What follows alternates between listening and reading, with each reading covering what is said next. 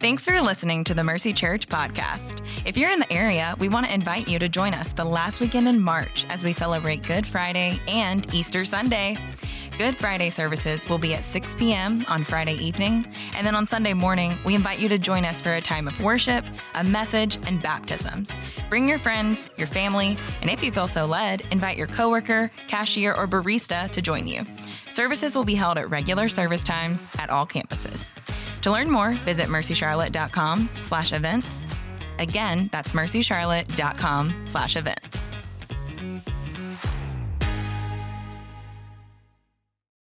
And good morning, Mercy. How are you doing? It's Sunday morning, and I am so glad to have this privilege to bring the word of the Lord to you this morning, to us this morning. Pastor Spence cannot pronounce my name, but when we're together, when it's not in front of a camera, he says it perfectly. But when you turn on the lights, he just forgets everything. But it's good to see him try. And this is what we're going to do. For everyone at home, you're like, what is this name? Warohio, where did it come from? Let me tell you, we're going to just practice. One second, okay? This is how you say it. Warohio. The row is like you're rowing your boat, okay? Rowing your boat. Kids, you can help your parents row your boat, mama. So it's Warohio. There you go. Perfect. Good job. Fantastic. As Pastor Spence said, I'm the student director here at Mercy. And if you have students that are not plugged in, I would really want to have that conversation with you so we can get your students and we can partner with you to disciple the next generation of the disciples of Jesus Christ. Okay? Today, we are going back to the book of Acts. This is one of my favorite books, I have to tell you. We will continue with the series, You Are Sent. And throughout this series, what we have seen is the word of God and the power of God moving the people of God to take the gospel to the ends of the world. The reason we're doing this series is we want to be the kind of church that sends the gospel to all nations. We want to mobilize every believer, every member of the church to play their role in the Great Commissioning, in the fulfillment of the Great Commission. This is why at the end of every service, you hear one of us say, you are sent. Because we are a sent out people. The gospel message compels us to share it, okay? So that's about the series. Now, before I begin the sermon today, I want to share with you a short story, a quick story. I remember when I was dating my wife, she had this little iPod. And I loved that iPod, because it was better than my MP3 player. So every time we would hang out, what I would do is I would put away my little MP3 player and I would listen to music on her iPod. Why do I keep saying iPod? It's an iPod, the small little thing. I'm African. Can I use that as an excuse? All right, moving on. So this little iPod had tons of music. Some country music, because she's Texan, so, you got to put your country music in there. But then somehow I ended up listening to some sermons. I don't know how I got to the sermons, but I remember hearing the gospel like I had never heard it before. I remember some men preaching the gospel, and I was so hooked to this. Now, fast forward, a year and a half later, I was on a plane coming to the United States to go to seminary. God had used my wife's little iPod to call me into ministry. And we have stories like this, all right? All of us have stories like this, of things that happen to us, and at the moment they're happening to us, we have no clue that they are going to be so meaningful and helpful to us in the future. That's what we're going to see today in our text. We're going to be in Acts 12. And what we see in Acts 12 is we see some persecution. We see the church praying. We see the rescue of Peter. We see some humor and some confusion. But in all that, we see the Holy Spirit working in all those events, working together for the word of God to spread and multiply. My hope and prayer is that the Holy Spirit of God is going to move you to see that nothing that happens to us is wasted. That it can all be used by God for the spread of the gospel. So if you're with me, please open to Acts 12 And before we begin, would you join me in a word of prayer? Heavenly Father, thank you for your word. Thank you for your people. Thank you for the church. Thank you for all those events that have happened for us to receive this word. The men and women who have poured over scripture for us to hear the gospel. Lord, open up our minds and our hearts. Let our hearts yield to the Holy Spirit to hear what is in this word. And as we have our eyes open to how the gospel spreads, may you help us to go out and share the gospel, both in deed and in word. In Jesus' name we pray. Amen and amen. All right, so you got your Bibles, you got your coffee, you got your recliner, whatever it is that you do. You sit on the floor. It's your house. You do whatever you want to do, okay? Open to Acts 1. We're going to start from verse 1, and I read 1 to 5. About that time, King Herod violently attacked some who belonged to the church, and he executed James with a sword. When he saw that it pleased the Jews, he proceeded to arrest Peter too during the festival of unleavened bread.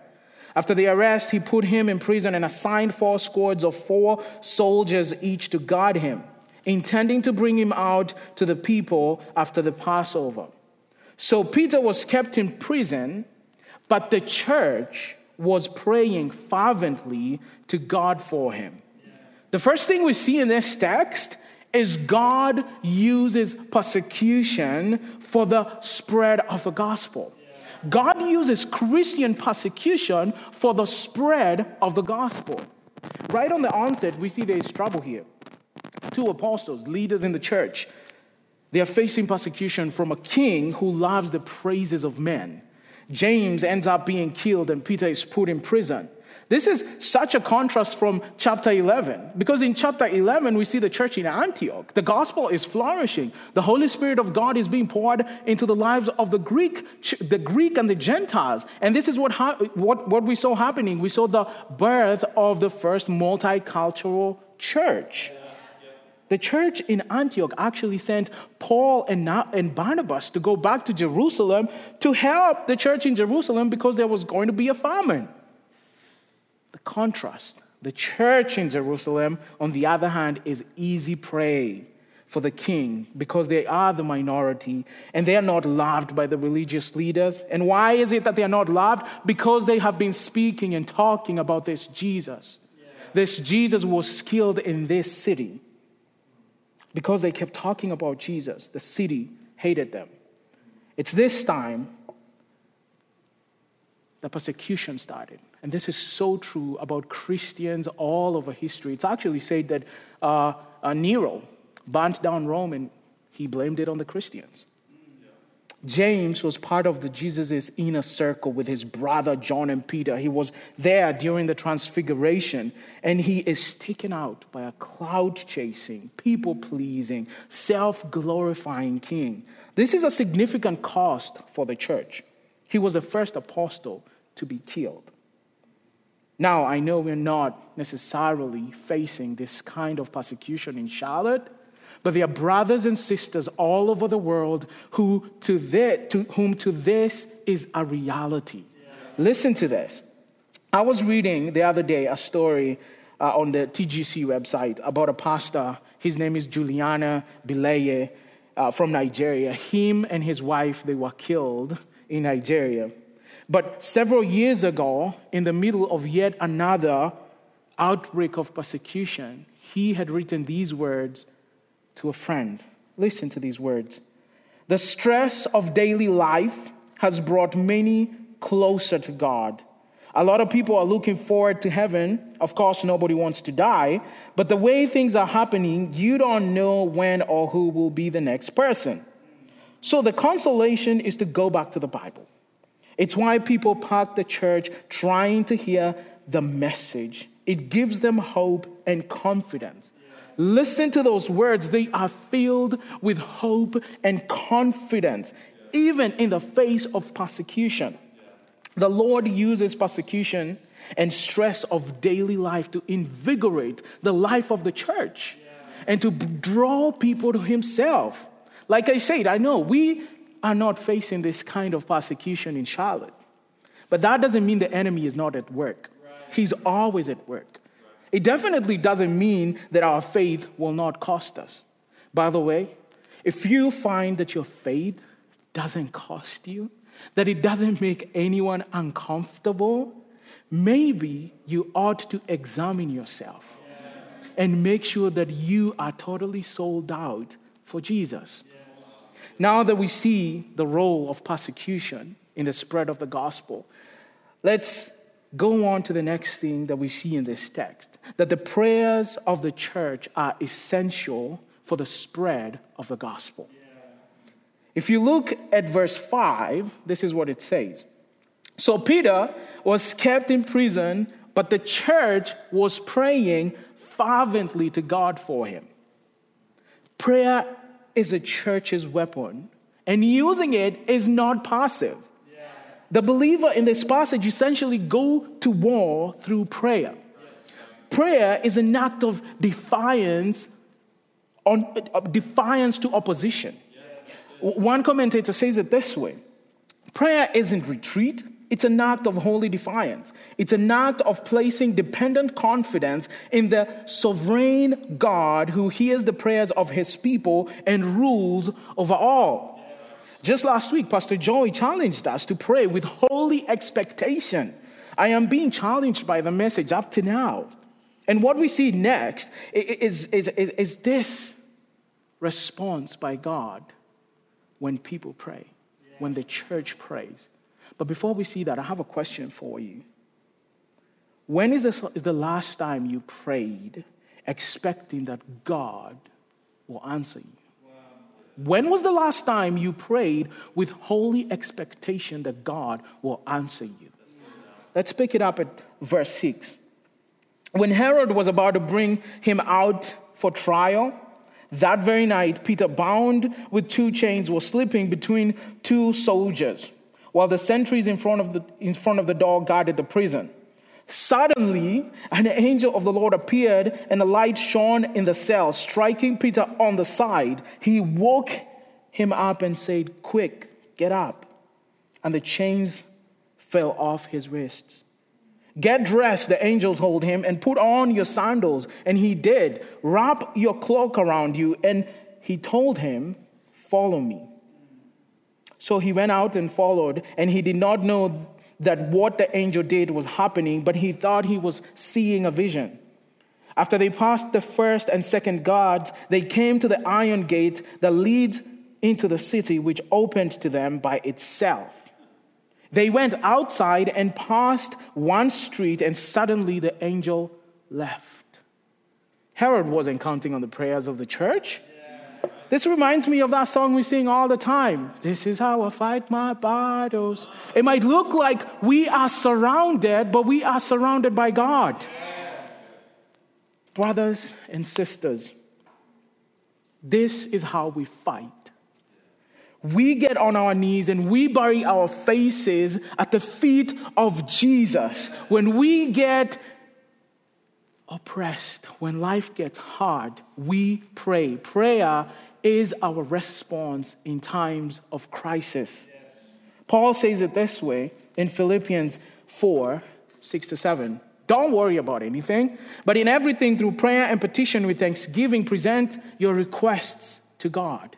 And the peace of God, which surpasses all understanding, will guard your heart and minds in Christ Jesus. And this is the kind of faith, this is the kind of peace that Peter had in prison. He was so deep asleep that the angel of the Lord had to strike him to wake him up. He wasn't tossing back and forth, trying to figure it out, trying to plan a prison break. No, he was asleep. He was rested in prison. I want this kind of peace. I don't know if you want this kind of peace, but I desire for you to have this kind of peace. This peace that surpasses all understanding. Pray for it and the Lord will grant it to you. I cannot help but believe it is because of the prayers of the church that Peter had this kind of peace. The fruit of the prayers was this kind of peace. Now, what happens next is way more exciting than any movie I've ever seen. Peter was bound with 2 chains. and he was sleeping between two soldiers. But when the angel of the Lord appeared, the chains fell off the wrists. They fell off. Yeah, that's crazy. But there's more. That's not it. There's more. When they came to the lion gate that leads to the city, it opened by itself. The gate was shut, and when they were walking and they got there, the gate opened by itself. This is way better than a horror movie. Trust me. While the church was gathered praying, Peter was being rescued from prison. The iron gate opened by itself the same way the stone rolled away at the tomb of Jesus. Man. The chains fell off by themselves. Our Lord and Savior specializes in breaking chains. He came to set the captives free. Do you want to see your friend who has been chained in sin freed by God? Get on your knees and pray. Do you want to see your parents come into knowing Christ and be saved? Get on your knees and pray. Do you want to see your neighbor who has been addicted freed from that kind of lifestyle? Get on your knees and pray. Fervently pray. What happens to Peter is exactly what happens when we pray for our one. The Lord does the work. He changes the hearts of stone into hearts of flesh. People previously chained in sin and shame and guilt, they are freed and adopted to the family of God. God uses the prayers of the church to advance the gospel. My father-in-law tells of this story how he and his brother would always hear their mother praying for them as they came in the middle of the night from partying. And he says it is because of these prayers that he and his brother were both called into ministry. There was fruit. Let's not get weary of praying for our city, our neighbors, our families, our ones. The Lord hears our prayers and he wants to answer our prayers. Just a few weeks ago, a church member was talking to me and he said he prayed with his workmate to receive Christ. Now here's the thing. He had been praying for his friend for 5 years. Joy challenged us to fight for each other in prayer just last week. Colossians 4:12, it says, Epaphras, who is one of you, a servant of Christ Jesus, sends you greetings. He is always wrestling for you in his prayers, so that you can stand mature and fully assured in everything God wills. Are you wrestling in prayer for someone to be moved from the kingdom of darkness into the kingdom of Jesus? How are you fighting? Are you fighting? The last thing we're going to observe in this text is that the spread of the gospel is dependent upon God's grace and power. It is his sovereignty. We like saying, God has a sense of humor. And I just want to say that if there's a part of the Bible that you can see this, or you can use to show other people that indeed God has a sense of humor, it's this one right here. In this next part, please turn to verse 11. It's funny. Trust me. When Peter came to him, this is verse 11. When Peter came to him, he said, Now I know for certain that the Lord has sent his angel and rescued me from Herod's grasp, and from that the Jewish people expected. As soon as he realized this, he went to the house of Mary, the mother of John, who was called Mark, where many had assembled and were praying. He knocked at the door of the outer gate, and a servant named Rhoda came to answer. She recognized Peter's voice, and because of her joy, she did not open the door, but ran in and announced that Peter was standing at the outer gate. Rhoda hears the voice of Peter and recognizes it was Peter, but she gets too excited. She forgets to open the door. Now, listen to the response of the church after they are told Peter is at the door. Verse 15, You are out of your mind, they told her. But she kept insisting that it was true, and they said, It's an angel. It's his angel. Peter, however, kept on knocking, and when they opened the door and saw him, they were amazed.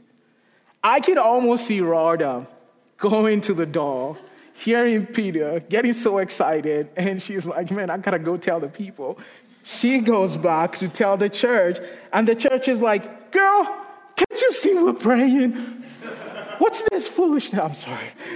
In the middle of this funny episode, we need to recognize the humanity of this church. Yeah.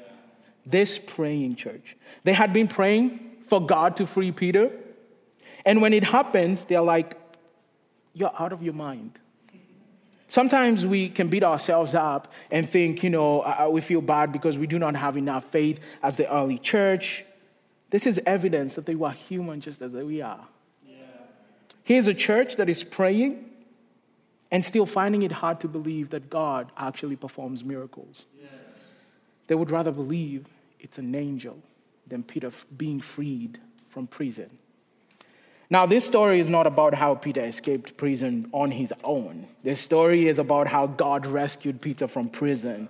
If you're a Christian, you know your salvation is not about what you did, it's about what Christ did. Because you and I were dead in our trespasses, and he saved us by grace. Look with me, please, at verse 17. Motioning to them with his hand to be silent, he described to them how the Lord had brought him out of prison.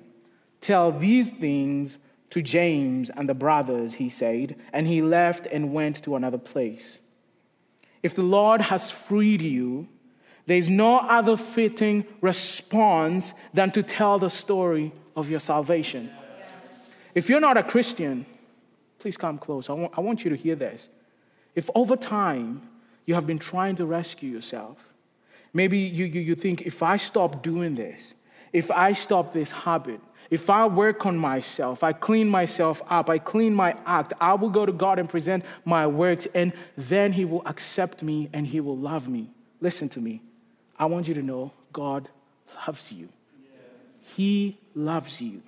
He wants to rescue you from the bondage of sin. What is sin? Sin is missing the mark. It is a failure to live up to God's standards. Now, we are all born sinful. Only Jesus Christ has met God's standards. And through him, anyone can be reconciled to God. You do not have to work for your salvation. Peter did not work for his rescue. He was sound asleep. Please turn with me to verse 18. At daylight, there was a great commotion among the soldiers, so as to what had happened because of Peter. After Herod had searched and did not find him, he interrogated the guards and ordered their execution. Then Herod went down from Judea to Caesarea and stayed there. Herod had been very angry with the people of Tyre and Sidon. Together they presented themselves before him after winning over Blastus, who was in charge of the king's bedroom. They asked for peace because their country was supplied with food from the king's country. On an appointed day, dressed in royal robes and seated on the throne, Herod delivered a speech to them. The assembled people began to shout, "It's the voice of a God and not of a man." At once, the angel of the Lord struck him down because he did not give glory to God, and he was eaten by worms and died. Out of the need to control the situation, Herod killed the guards, and then he ran away seemingly ashamed. He wore his royal robe and he gave this mighty speech that people responded, "It's a God." And he did not stop them. Instead of ascribing to God the praises of men, he accepted the title of God because he thought he was a God. He is not the first king to think he is a God, though. We remember Pharaoh and how he was humbled and killed in the Red Sea. We remember Nebuchadnezzar and how God made him eat grass like a beast of the field for 7 years. This is what God says in Isaiah 42:8. "I am the Lord, that is my name. I will not give my glory to another or my praise to idols." I think I have to read that again. Isaiah 52:8. "I am the Lord, this is my name. I will not give my glory to another or my praise to idols." We might be quick to think, well, I'm not like Herod. I don't think that way. But allow me to ask you this question. Who calls the shots in your life? When you look at your accomplishments, who gets the praises? The enemy whispers to us that we are gods, that we can make the rules, that we decide what is right and wrong. One commentator says it this way: self-exaltation fills the hearts of all kinds of people, not just leaders. In our fallen nature, we want to be God, and we certainly don't want God to tell us what to do. But this text serves as a warning. We must humble ourselves before God. We must not try to be God. Herod learned this lesson the hard way. He was struck down. So, recap. James is killed. Peter is arrested. The church prays fervently. Peter is rescued. And Herod is struck down. All these events scream the sovereign power of God. The sovereign power of God is over all kinds of systems, from the secular systems, King Herod, to the sacred system, the church in Jerusalem.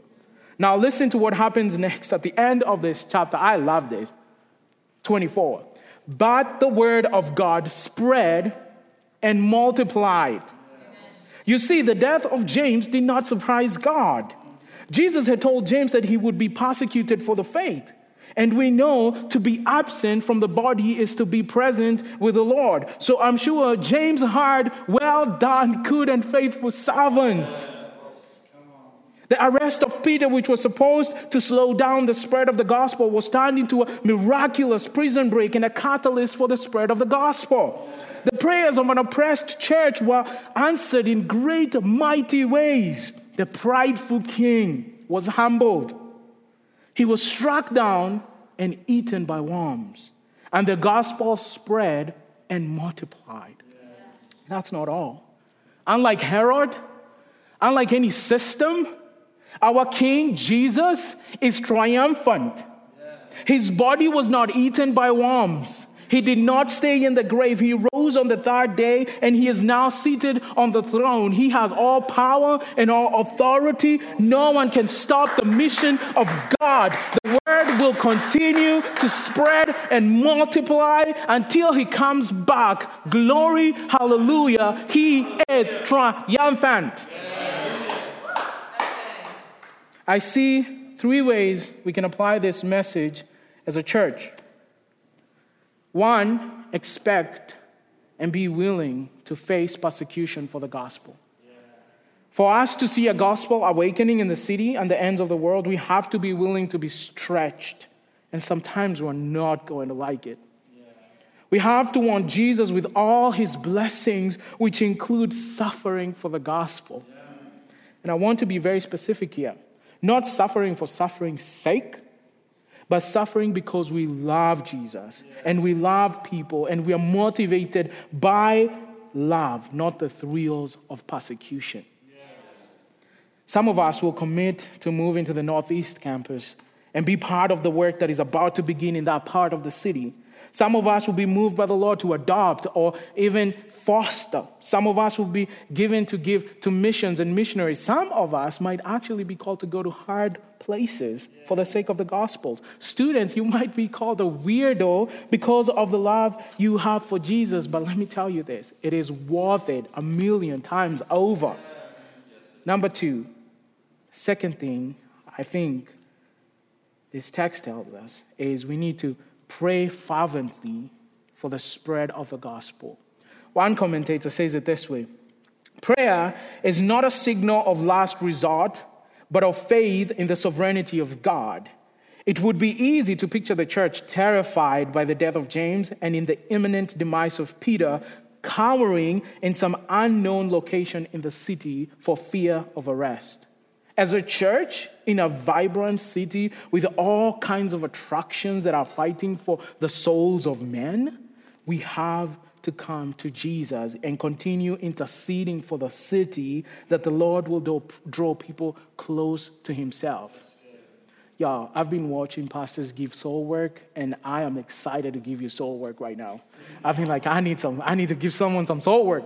So this week's soul work is I want you to write down the name of your one, and I want to challenge you to commit to fervently pray for them for 15 minutes every day for the next 1 week and see what God does with that. I believe there is something that God will do with the entire church praying for their ones for 15 minutes every single day. Nothing else, just praying for them. And of course, pray for other things over and above the 15 minutes. The last application point that I see here is we have to depend on God's grace and power. Yes. No matter what the event may be, God has planned and executed it perfectly. God does not make mistakes. There are no errors in the unfolding of his purposes for us, nor has he abdicated his authority and control. So we must trust him. Look at your life. Every single thing that has happened to you, both the painful and the sweet, they have all led to this moment right now. The sovereign hand of God has always been with you. God controls events all over the universe. He holds the stars in place. He sustains all of us. Let's depend on him even when things don't make sense. Yes. Depend on the sovereignty of God. Let's pray. Heavenly Father, thank you for your word. As we go out, help us to pray fervently for our ones. Help us to cry and come to your feet and plead and intercede for this city because your word asks us to. Help us to embrace suffering and persecution for the gospel. Lord, help our hearts to yield to your spirit. Help us to be more like your son. We are dependent on you, Lord. We see how great you are, how awesome you are. You've willed everything into existence. We exist here today because of you. You give us breath. Even these words that I speak, someone is understanding them because you make that happen. So, Lord, please be with us. Be with the church. We're dependent on you. We're waiting for you. We are expectant. In Jesus' name we pray.